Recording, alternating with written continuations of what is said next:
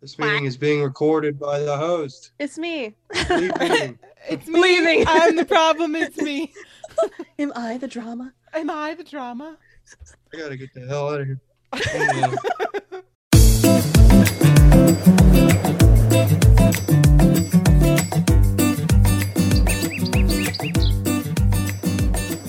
Oh, Hello, everyone, and welcome to the show. I'm Kirsten. Anybody else? Nobody else is here? No, it's just I'm you. Blair. And I'm Chris, and we are mediocre. Mediocre content. Mediocre content. It's great. We're so good at this, you guys. It's so good. Obviously, that is not the case. We do have a special guest today. Yes. His name is Chris, and he's my brother. And welcome, Chris. Woo! Hi, hello. He's not nervous at all. Not nervous at No, all. never. We have a special episode today, which is why we have a special guest. Today's podcast is going to be all about vehicles, and that's why we brought in our resident vehicle expert. I Why love are how you you said chuckling? vehicle. It's a vehicle. It's a vehicle. Vehicular experts. I'm sorry. Experts. You know what? Sometimes my southern drawl gets a little deeper. Okay. All right. I'm going to try and stop giggling here. Okay. So are we doing... Would you like to do the good news first, or Chris, would you like to say a few things, or how are we doing this, Kirsten? Chris, why don't you introduce yourself? Let's see. The thing that we're going to talk about, obviously, is going to be automobiles. So why don't we just start with you giving us a little all about you? Just a little short little thing. Sure. So, I used to be a mechanic at a dealership for about 8 years. And now I'm actually working at a R&D facility for engine oils and fuel additives.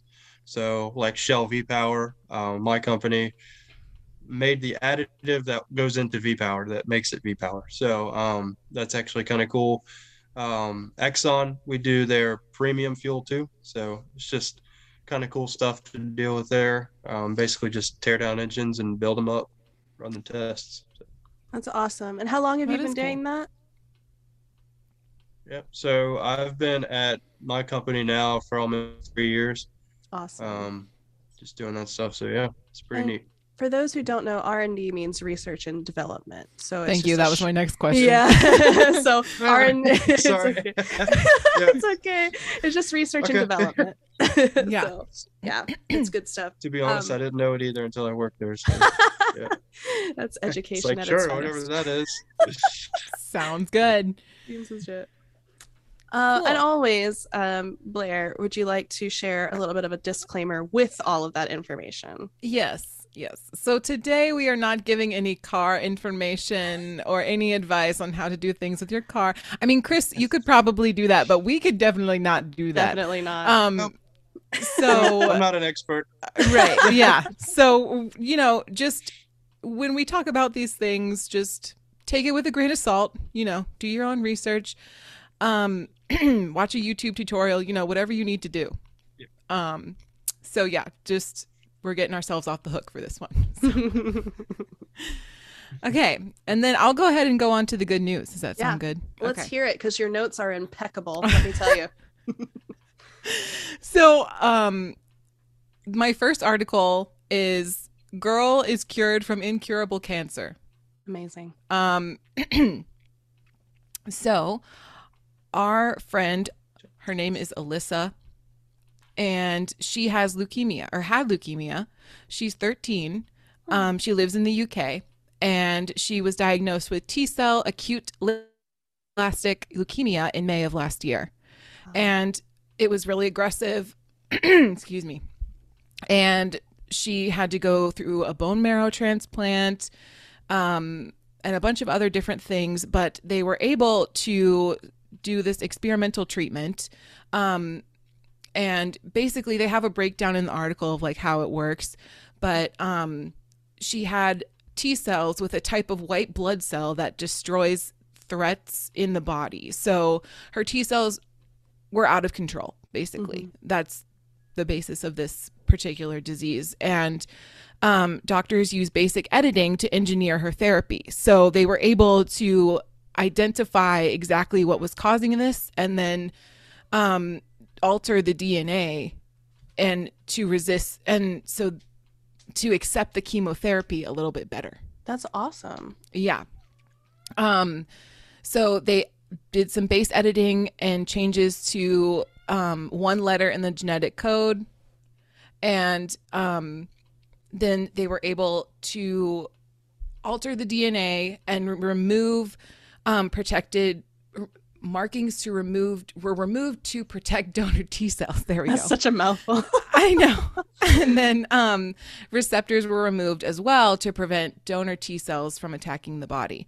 So basically they were able to modify all of these cells in order to provide a treatment, and it was specific to her particular type of cancer, which is very cool.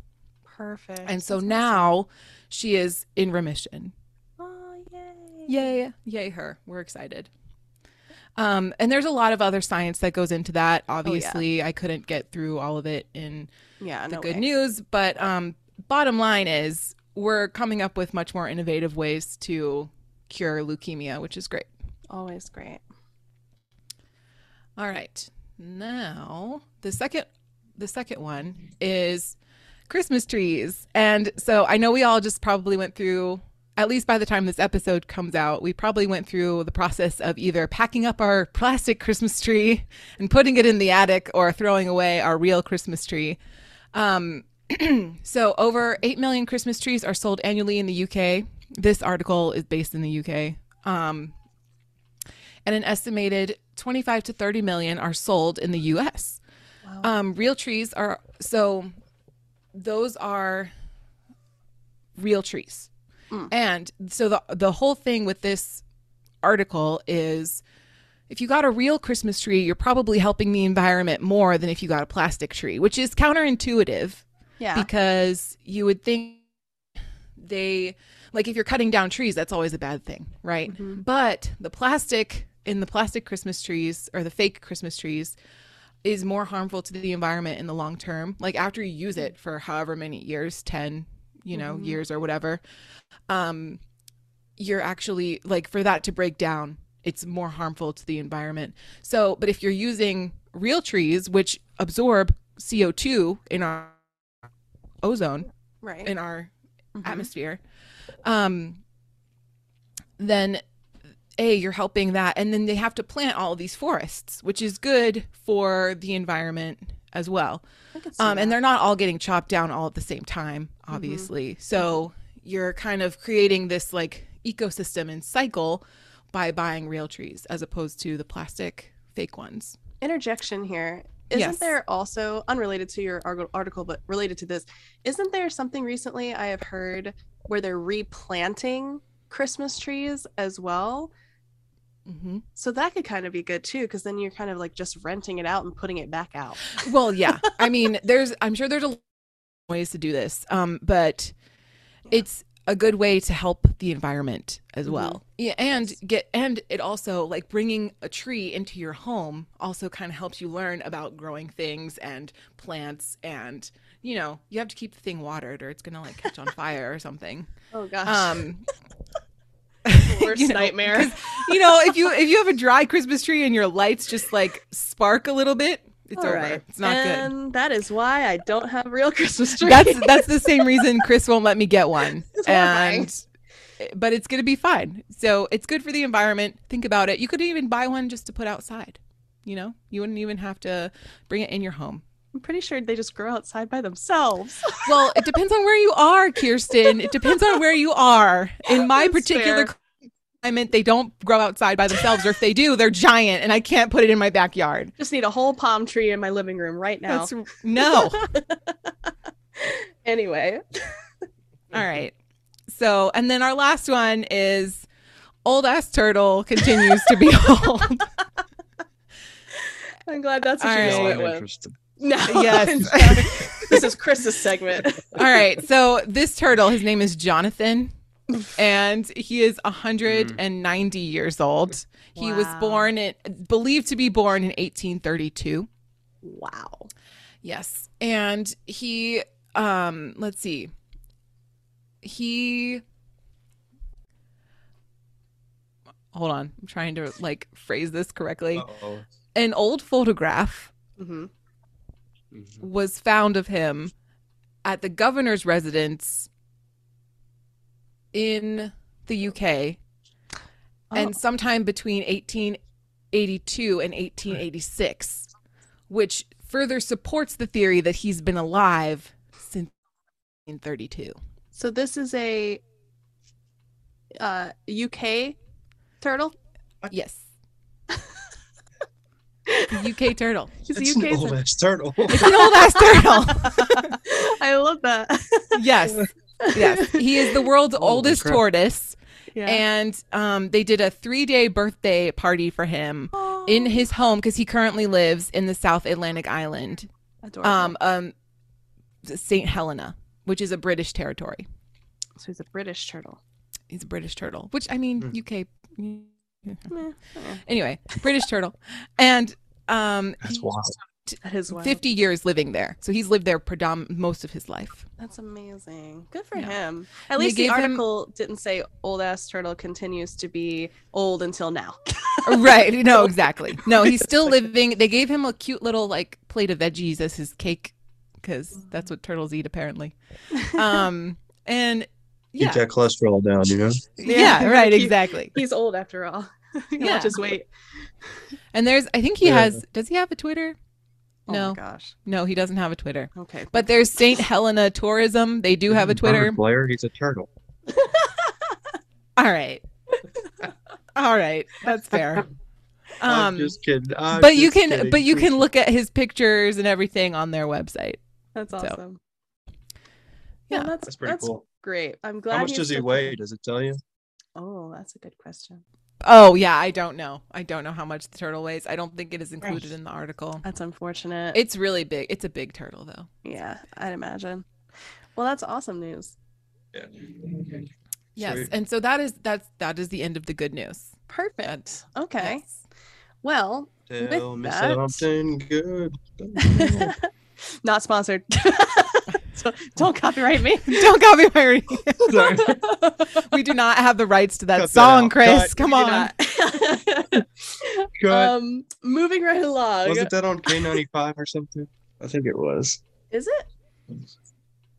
Yeah, they say it on the radio station. That's where I'm from. Also not sponsored They're by like- K95. It's like a good news thing. They're like, oh, tell me something good. And Again, then not sponsored.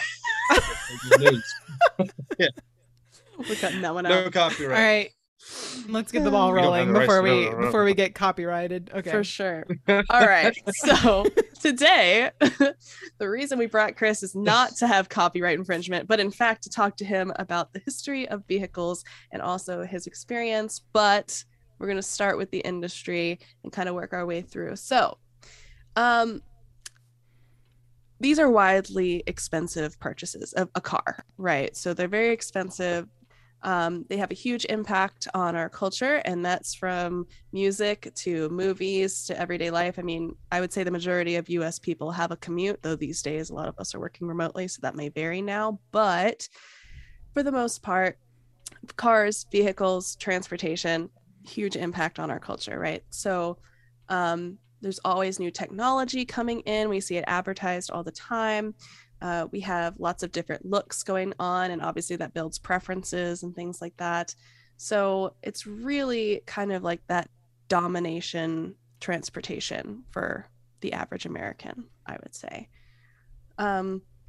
We do have a little bit of statistics based on Statista. Out of over 5,000 surveys, over 70% of American commuters use their cars getting place to place, which makes sense. There's a lot of places to go, a lot of distances to travel, particularly for those that don't live in the city where a lot of jobs may be located. And then the second method is public transportation, which only makes up about 11%. So if we're looking at 70% going by car versus the 11% using public transportation, that's a 60% difference. Just for the second. I like public transportation. I'm just Do saying. you? I do. Mm. I love, like, I've been to New York a couple of times. I love riding the subway. Mm. And like when traveled to Europe, we only did public transportation. It was awesome. Yeah. The trains over there are super fun. I wish we I had more bet. trains here. Yeah. Well, they have like commuter train. I think the thing too is a lot of potential, and I obviously people in the UK use the public transportation a lot to commute as well. But I think like for America, it's basically just utilitarian. Like I'm sure they use commuting to like go between different countries, obviously because they're closer. But Yeah. for America, you're just like, oh, gotta go to work, getting on the metro. Yeah. And it just becomes kind of laborsome. Yeah. Um, and like I mentioned previously, this next note basically kind of points this to home. The average American has to travel between 30 to 45 minutes to work if they're physically Exactly. going. So it's just, Yeah. it just kind of makes it more of a, you know, a chore than Yeah. something that you're using for fun. But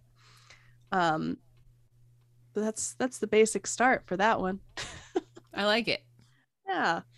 A little bit of history, of course, is vehicles have been around for a while, and I think a lot of people, when you think about the history of vehicles, I don't know what you guys think, but a lot of it is attributed to like Henry Ford in America and the start of, you know, that kind of revolution with cars. But it's not like transportation in this form with like wheels and things is like, you know, not been used in ancient history before.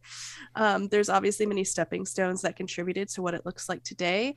There was a time, obviously, when animals and carts were used. And this first appeared with the invention of the wheel around 3500 BCE. I'm sure there's debate, as there always is, on when the exact time frame was, but it would pave the way for peoples in Egypt and Rome. The Greeks, they would advance this very basic kind of model and showcase things like ornate chariots that would then be transporting the wealthy around the towns, or even in mourning. I know a lot of ornate chariots were used for funerals as well, and funeral processions of that nature.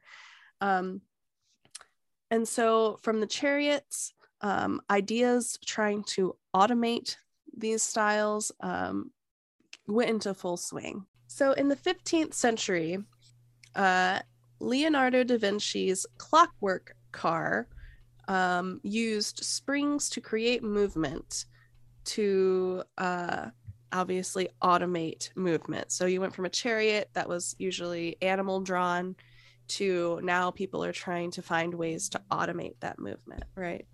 So then in 1712-ish, there was a guy named Thomas Newcomen who is credited for the idea of using fire engines, now known as steam engines, and originally used coal mines to pump water from the mines. And this model was used to use that energy to create the movement for the cart. So steam engines and things of that nature started to, you know, be up and coming. And obviously we attribute things like that to trains, but I love trains. I know this is the car episode, but trains. Trains.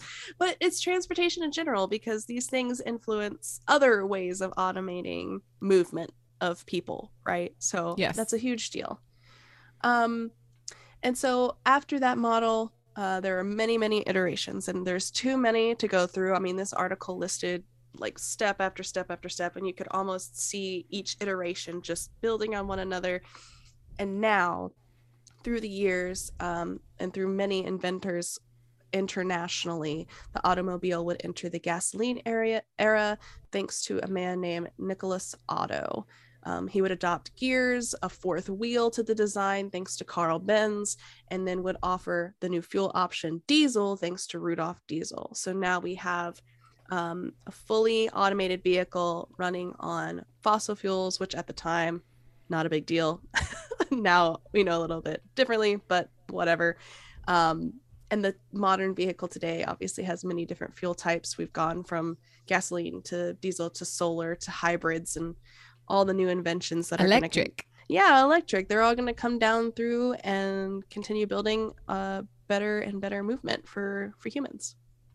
Cool. So that is a brief and exhaustive history. I like it. Yeah. So, good job. Thanks. They also have a couple of fun facts if you're interested. this is based on statistics that are now a couple weeks old. So who knows how often these things change. It's now 2023, but in 2022, the most expensive vehicle, according to Lux Digital, was a 1963 Ferrari 250 GTO. Not even a new vehicle. This is just a 1963 vehicle, and it's valued at 70 million US dollars. Wow. Bless you. I tried to mute it. I'm sorry. That's It fine. didn't work. It's perfect. I have never. No way. I don't really. I mean, I know what a Ferrari is, obviously, but Yes. I don't necessarily know a whole lot. Chris, do you know anything about this particular vehicle, or have you heard of it before? Or... No. Not rich. Fair. I mean, Ferraris are expensive even by today's standards. So, I can imagine something like this would probably be a collector's item. On the other side of things, however, there's also the most inexpensive vehicle of 2022. And according to way.com, that was a 2022 Chevy Spark with a value of just under 14,000 US dollars. Junk. Wow. What? Junk. Junk. Oh. So Opinions fly. one of Chris's work friends, it was really into Tesla, and when we were living in Virginia, and he was super into Tesla. They called him Elon because that's like all he would talk about, and he had like two, I think, and he would like rent them out to people. It was a whole thing. And so when cool. we got a Tesla, and so Chris sent him a picture and was like, "Hey, we got a Chevy Spark," and just to like make him angry. Oh my gosh, that's funny. brilliant. Dang Yeah. it, man. You know what though? I have to ask Chris, what don't you like about Chevy Sparks? I'd love to know why you think it's junk. Well, for one, and this is no offense to you, Blair, since you have a Tesla, but I understand. I'm not big on electric vehicles. While they are cool and fast and more environmentally safe, my company will go under if electric vehicles take 100%, or at least my position, because I'm in the fuels position. So if they take fuels away 100%, then I'm pretty much out of a job. So I'm not 100% on the get rid of it all, but Chevy Spark is just like a cheap car. It's kind of like Yeah. mom's note, like a Mom, Nissan don't take Versa note. offense. It's like, oh, she knows. I tell her all the time. I'm just like, this is just a junk car, like people don't buy them and take care of them. It's a throwaway car for people. Well, Yeah. And that is to something, her, she loves it. She There's loves something it. to be said for that, There's people though. out there that love it, but Yeah, exactly. There's definitely something there. to be said. So I'm saying this as like as a car guy, like I know what's better out there and Yeah. like whatever, but like some people just like what they like, and that's just my opinion. Everything I say Yeah. is my opinion. So Yeah. Exactly. Well, that's why we had you on, because you kind of have a different perspective than like what we would Exactly. have. Right. But yeah, okay, cool. I mean, if it's inexpensive, I think that's like a big thing for a lot of people. Everything is really expensive these days. And even if you, like, to Chris's point, even if you know that it's kind of like a throwaway car, you're kind of like, well, I can just pay this now and have a vehicle for however long I'm afforded it. Yeah. Yeah. I feel like when buying a much. vehicle though, you have to, there's like there's a balance, right? There's like True. a amount you're willing to pay, and then also quality. Like Yeah. I think like Camrys and like Honda Accords and stuff like that kind of fall into that category because they're like relatively inexpensive, but also they'll last forever. So That's true. That's a fair point. I mean, you can even go as low as like a Civic or something. I mean, Civics are cheaper Yeah. than the Accords, and you see everybody has one of those, Mhm. and they're like, I don't know, Hondas make really good cars, and so do Toyotas. So it's like you could take like the Camry, like you said, or even a Corolla. I mean, Corolla's like a Honda Civic, but I mean, you Yeah, take yeah. those and they're cheaper, True. Mhm. and they'll That's last you a very long true. time, Awesome. So even if you don't take care of them. Right, exactly. when they Exactly. fall apart, I mean, really, it's they true. just go forever. All right. So I think that gives us a good segue into a break, though, because we do want to hear more from Chris. We have a couple of questions we're going to be posing him in this second half that'll delve more into these topics. So let's take a break. Do you hate a quiet house? Are you tired of listening to The Office in the background while doing the dishes? Then you need mediocre content. Listen to us giggle and rant about meaningless topics in the comfort of your own home. Put us on in the background while cleaning your house, cooking, or even vacuuming. We promise you won't miss anything important. And you can always listen again. Choose mediocre content for your background noise. Welcome back, everybody. Silence from the crowd. I know. Cheese and crackers. Thanks for listening to the ad. Yes, that's our second new ad. Yeah. It's gonna Got We got one more, and then we're just going to cycle them through. So you guys are going to have to deal with it for the whole year. I'm just kidding. It'll be good. We worked hard on those, I would say. I think so. It's some of my best comedy writing, which I have no experience doing. So it's great. Oh, you mean like our entire podcast? Right. Uh-huh. Yeah, Right. exactly. Now that we're back, we've got a set of questions that we're going to pose to Chris, and that will probably spark some conversation and some controversy. So also, disclaimer, these are just opinions. They are not necessarily the belief of any one brand or that or the other. Just friends talking about cars. Yeah. So Christopher, first question we have. What is your favorite car brand and why? Well, that's kind of a loaded question. So, growing up, like, always had Fords pretty much. Started out with a Chevy and then went to Fords for a while, but always been like a Chevy guy, like I had Fords because Papa loved Fords, and that was pretty much the only reason I stuck with it. But now that I'm a grown man, I've made my own decisions to get pretty much all Chevys. I got one Volkswagen left, but everything else is Chevrolet. So I would have to say Chevrolet is probably my go-to brand, as of a lot of people as well. Yeah. And so, what is it about Chevy though? Like Chevy brands that you gravitate to? Well, when you look at or when you talk to people about like their favorite car brand, or like, car guys, and like, hey, what's your favorite thing to do? And most people are like, oh yeah, I want to go fast, right? So a lot of these new Chevrolets come with an LS engine, which is like in any truck pretty much from like the 2000s, early like late 90s, so like and up have all LS engines. So they're just really high demand, really easy to build, and they hold a lot of power. So their bottom end can hold a lot of power. So you can pretty much put turbos, blowers, anything crazy on it. And most of the time it will hold that. So you can go faster. Nice. And then the other thing too is like, because there are so many out there, like you can go on the internet and find out if there's a problem with your truck or car. You're like, hey, what's this doing? And then somebody's got it. You know what I'm saying? Because you're not the only person that's had this problem, which is another really good resource to use when trying to fix it on your own, because shops get pretty expensive. But that's why I lean towards them, and just for the fact of it's just my preference. Nice. What is so I'm assuming it's probably a Chevy. I'm not 100% sure, but what has been your favorite vehicle to own, whether it's been a Chevy or otherwise? This is gonna sound like what I just said 180 degrees, but I had a drift car for a while, and that was a BMW. It was a 99 BMW 323, and that thing was pretty sweet. And the only reason I like it is because I literally beat the hell out of that thing. Like, I mean, off the limiter, every event. I mean, it lived on the limiter. And I didn't care. Like, it just, I don't know. It was a throwaway car to me, like I bought it for $600. I fixed it for little to nothing. Literally went to the junkyard, bought a $10 part and fixed it.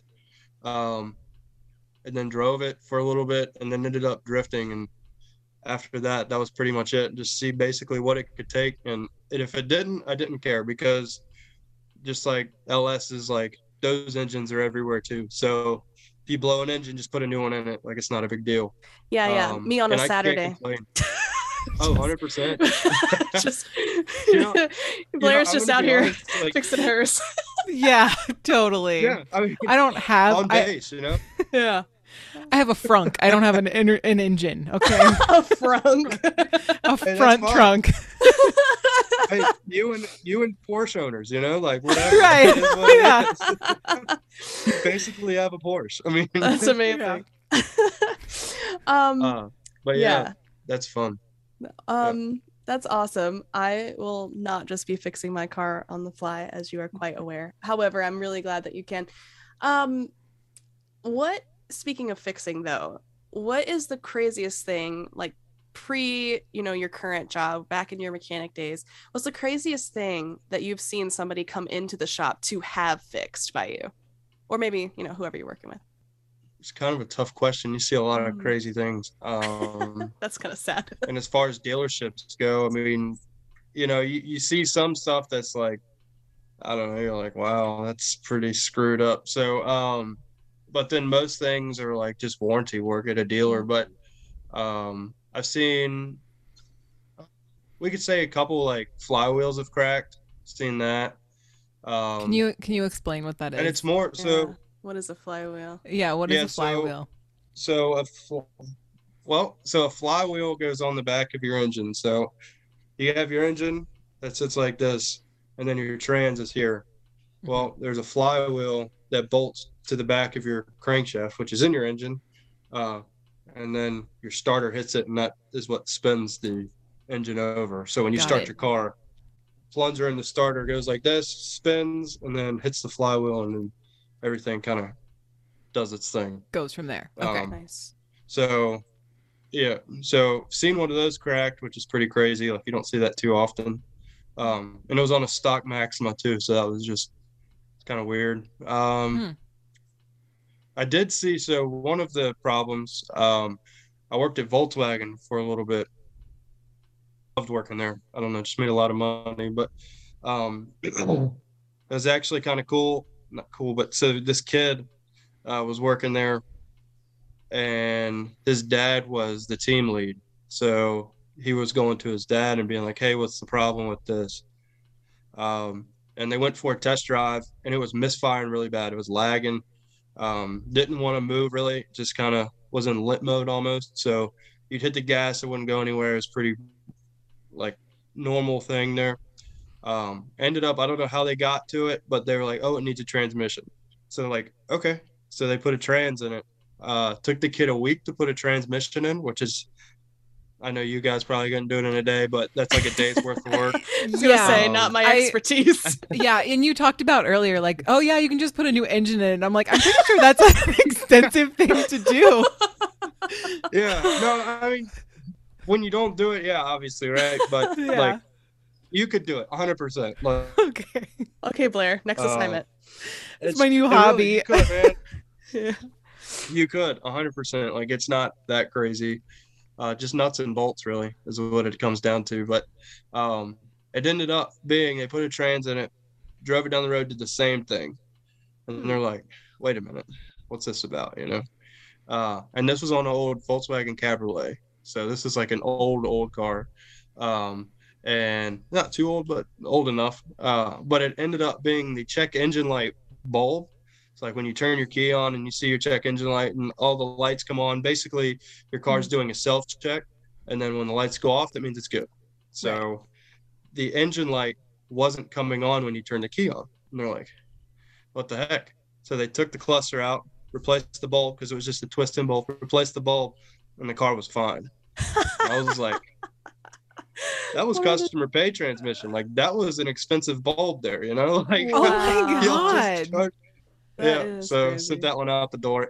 That one blew my mind. I'll say that. That one blew my mind. I feel so bad I- for that person that had to pay for a new transmission. Yeah. That sucks. But at the same time, like, while everyone in here is probably like, oh my God, like, that's why we hate dealerships. But no, like, tell me the first time you looked at your dash and were like, oh, one of the bulbs is out, causing my car to not drive right. Like, Yeah, no, tell me exactly. that, you're Until never you said that the car was like doing a self check every time you turned it on, I had no idea that that's what yeah, was happening. Like I know that the lights come on and then go off, Right. and if the light stays on, then that's a yeah, problem. But like I don't know anything past that. yeah, Me neither.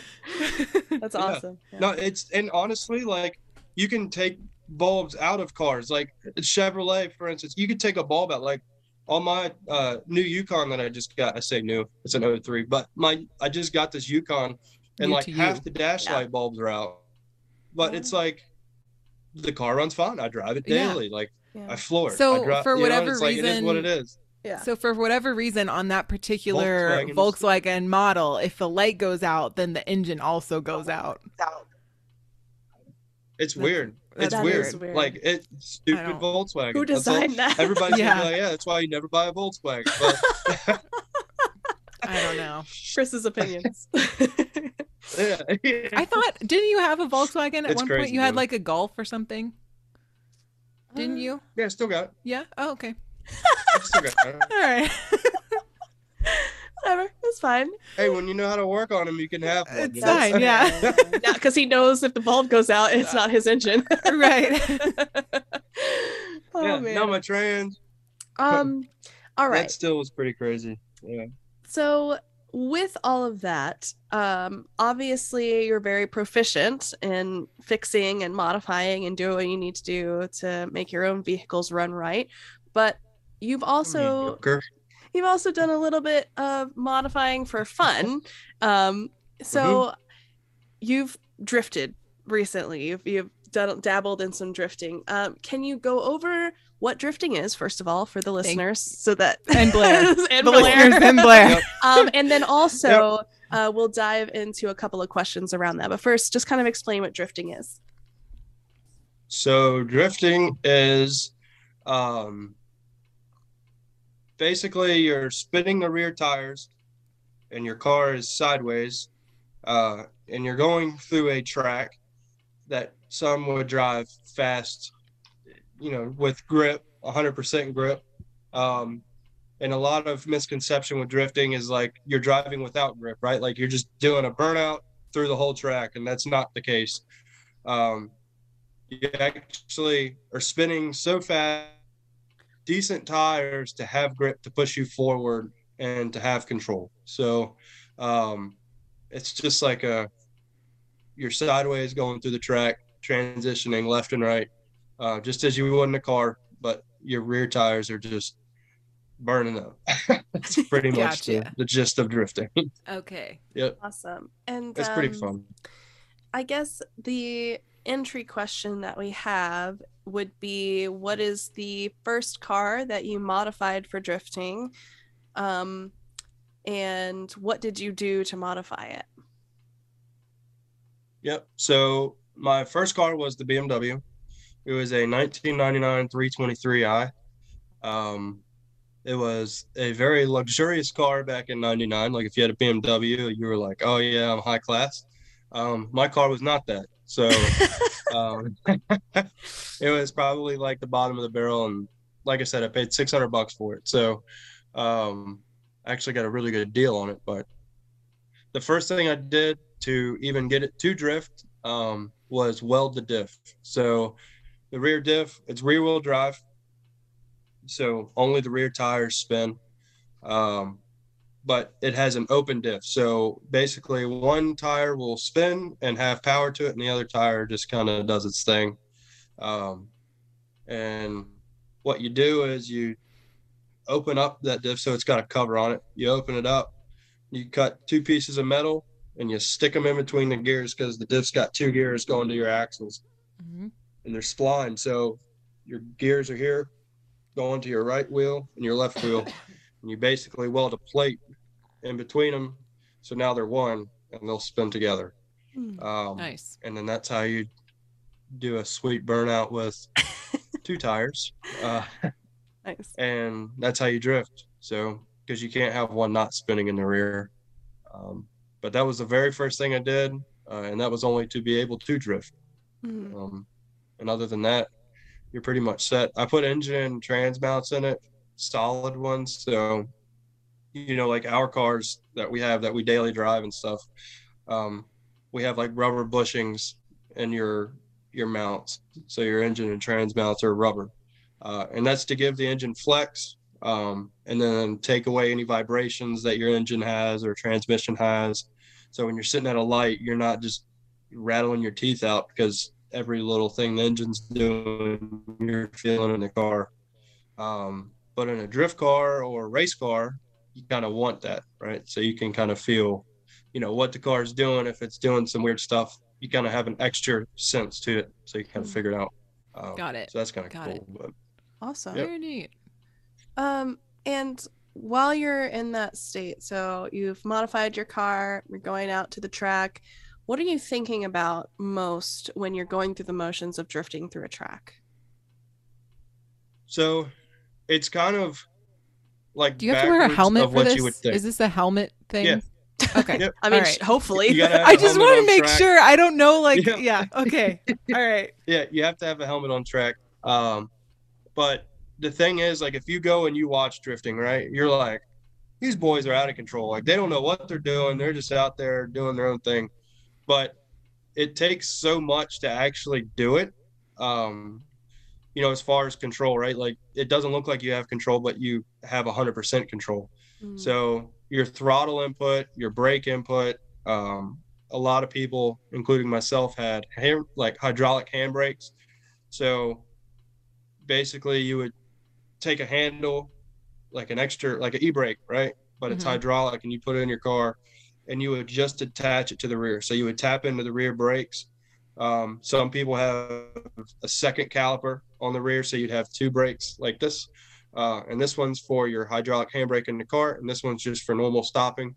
But when Okay. you yank it, it locks the rear tires up. And that helps kick sideways. That helps make minor adjustments in your line, especially when you're tandeming, which is with like you and I, right? You and I would be drifting together. They call that So cute. tandeming. And yeah, Fun date it's idea. cool, man. Like, I love it. It's great. Yeah. It's like, yeah, get one. Go get two of them. Yeah. But the goal with tandeming is like getting as close as you can, as far as proximity to the guy you're tandeming with or girl you're tandeming with, and then not hitting them. That's key. I mean, that don't would hit be I them. key. think, yeah, I would be a little bit Yeah. upset, probably. Oh my gosh. You know, I'll be honest, like when I first started, it was very like when I first started drifting, I used my simulator. So I have a driving sim in my house, and it's just a wheel, pedals, and shifter, Mhm. and it goes to my computer. And that helped me a lot as far as like the hand-eye coordination, Yeah, and I was then the gonna throttle say. control and everything like that. Yeah. So, I mean, I love doing that, and that helped me progress so much within the actual like active drifting. In the sim at home, you don't feel the car movement, so that's something you got to get used to. But my very first event, 4 laps in it, I ended up linking the whole thing. So I can't say that the sim didn't help me at all. It definitely helped me progress faster. And I couldn't recommend that more, to actually get a sim if you want to try something out. Even, I mean, just go ahead, and they're not too cheap, but they're not excessively expensive either. So I would definitely recommend, if you're looking at like driving something, definitely try a sim first, just to kind of get a feel and idea of what you're actually trying to get into. Yeah, Because I some feel people are like, like, oh, I want road racing or stuff. Yeah. yeah, there's a lot of hand-eye coordination, like you said, involved, because it sounds like you have more than just like the steering wheel and the pedals. There's like other things happening as well, Mhm. which Oh, yeah. that's really cool that you can, Yeah. practice at home. Yeah. I mean, Yep. practice makes perfect. 100%. So even if you weren't doing it on the sim, I know for a fact you would go to the track as well, even outside of the events that you went to, just to continue to feel the motion and get Oh, yeah. used to what it felt like. And if you end up with a new vehicle, even if you know what you're doing, maybe you don't know how that vehicle will respond, to the different movements 1,000%. that you have. So 1,000%. that's great advice for anybody who might be looking into getting into something like that, to be aware of that there are options out there for something like that. Yep. And Just then remember, every car drives different. it's That's the thing. exactly. Mhm. And that's the case whether you're drifting or not as well. And Yeah, I remember when I was Yep. a kid, I thought that like all cars drove the same, and I like would routinely like when my we would get a new car or something, and my Yeah. mom, you know, sometimes they like hit the brakes too hard or something, and I would like routinely be like, "Mom, what are you doing? Like, why are you not? This doesn't Yeah, make any stop sense." doing that. Little 10-year-old Blair like had no idea. So judgy. Yeah, I was like, "Mom, I don't think you Are know how you to even drive good this at car. I driving? don't think you're good." Yeah. Yeah, yeah, Oh man. Um awesome. I think we have one more question for you. Sure. What is the biggest advice that you would give somebody who's looking for a vehicle or, looking for their next vehicle purchase? What are some things that you would advise them to do before making that purchase or think about while, doing their research? Sure.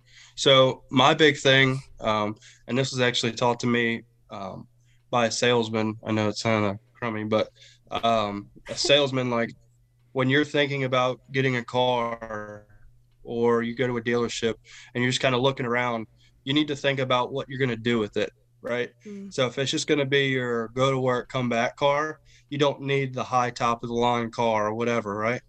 You don't need a big car. You know, if you're just going to work your office job, you don't need a big SUV. You don't need a big truck. Like, what do you need? What are you using it for, right? So really think about how you're going to use it.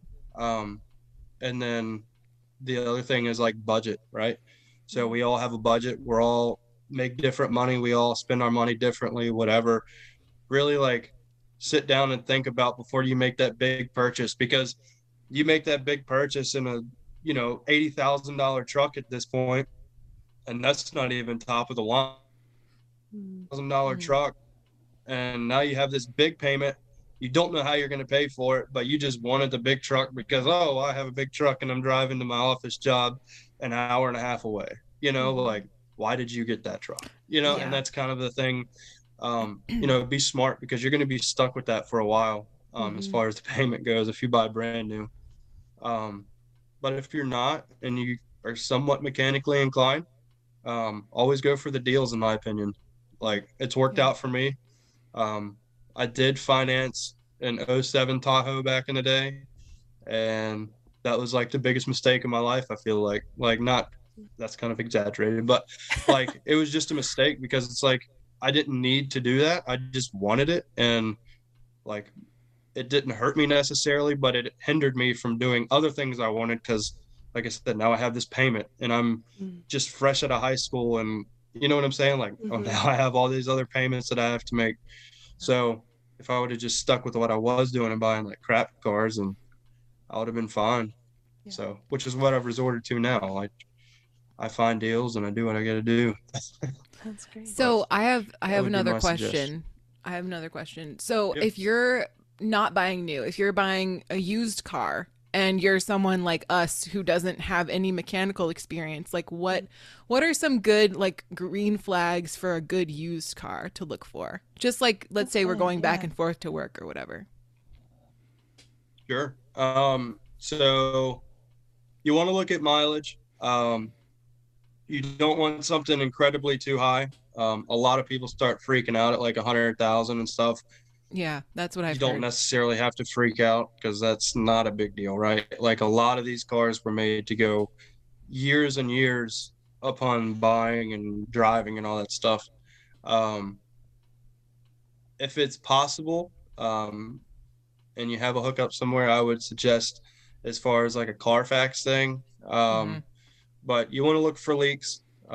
That's kind of something that you want to look for as far as that goes. Leaks, uh, smell the oil, just make sure it doesn't smell like fuel, Mm, or anything else. Hmm.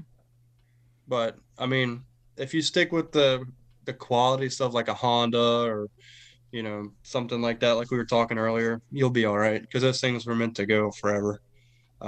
And then once you get it, so like say you buy this $3,500 Honda Civic, right? It's not too old, it's pretty new.